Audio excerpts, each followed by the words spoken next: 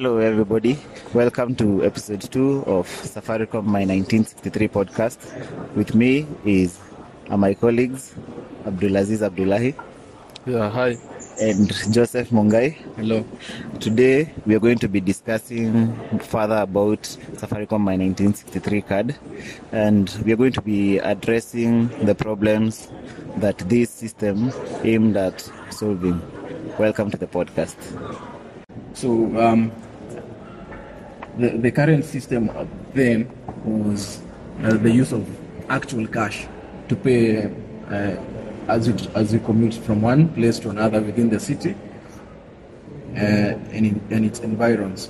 So, Abdul, can you describe to us what problems were to be solved by the system? Yeah, so hi again. So I'll be expounding on the problem the system was intended to address.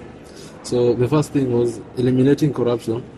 So this would happen in such a way that through the cashless payment of the fares on the matatus, bribery to police would be eliminated.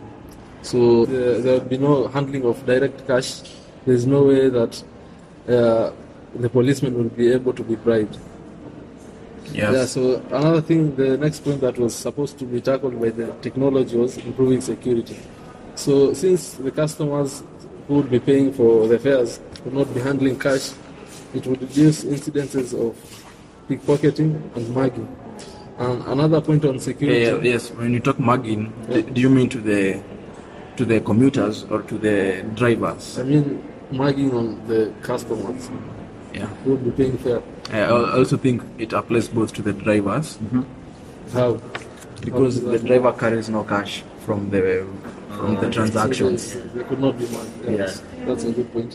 After security. The third point would be assured return of balance and professionalism in the Matatu industry. So on the point of assured return of balance, this is ensured through the predefined payments that the fares would be predefined before payment. So a customer just would swipe and the exact amount that is required would be paid. Yeah, so those are... So does this mean that it's going to reduce the incidences of touts hiking fares when they feel like, or when it rains? or when it rains, as has been the custom? I think so, because the fares would already be predefined in the system where there would be hike times and so the peak and the off-peak fares. Yeah, they would be already defined. Okay. So guys, that's it for today. On our next episode, we're going to be discussing the architecture, its acquisition, and how you topped up this card. Thanks for listening. See you next time.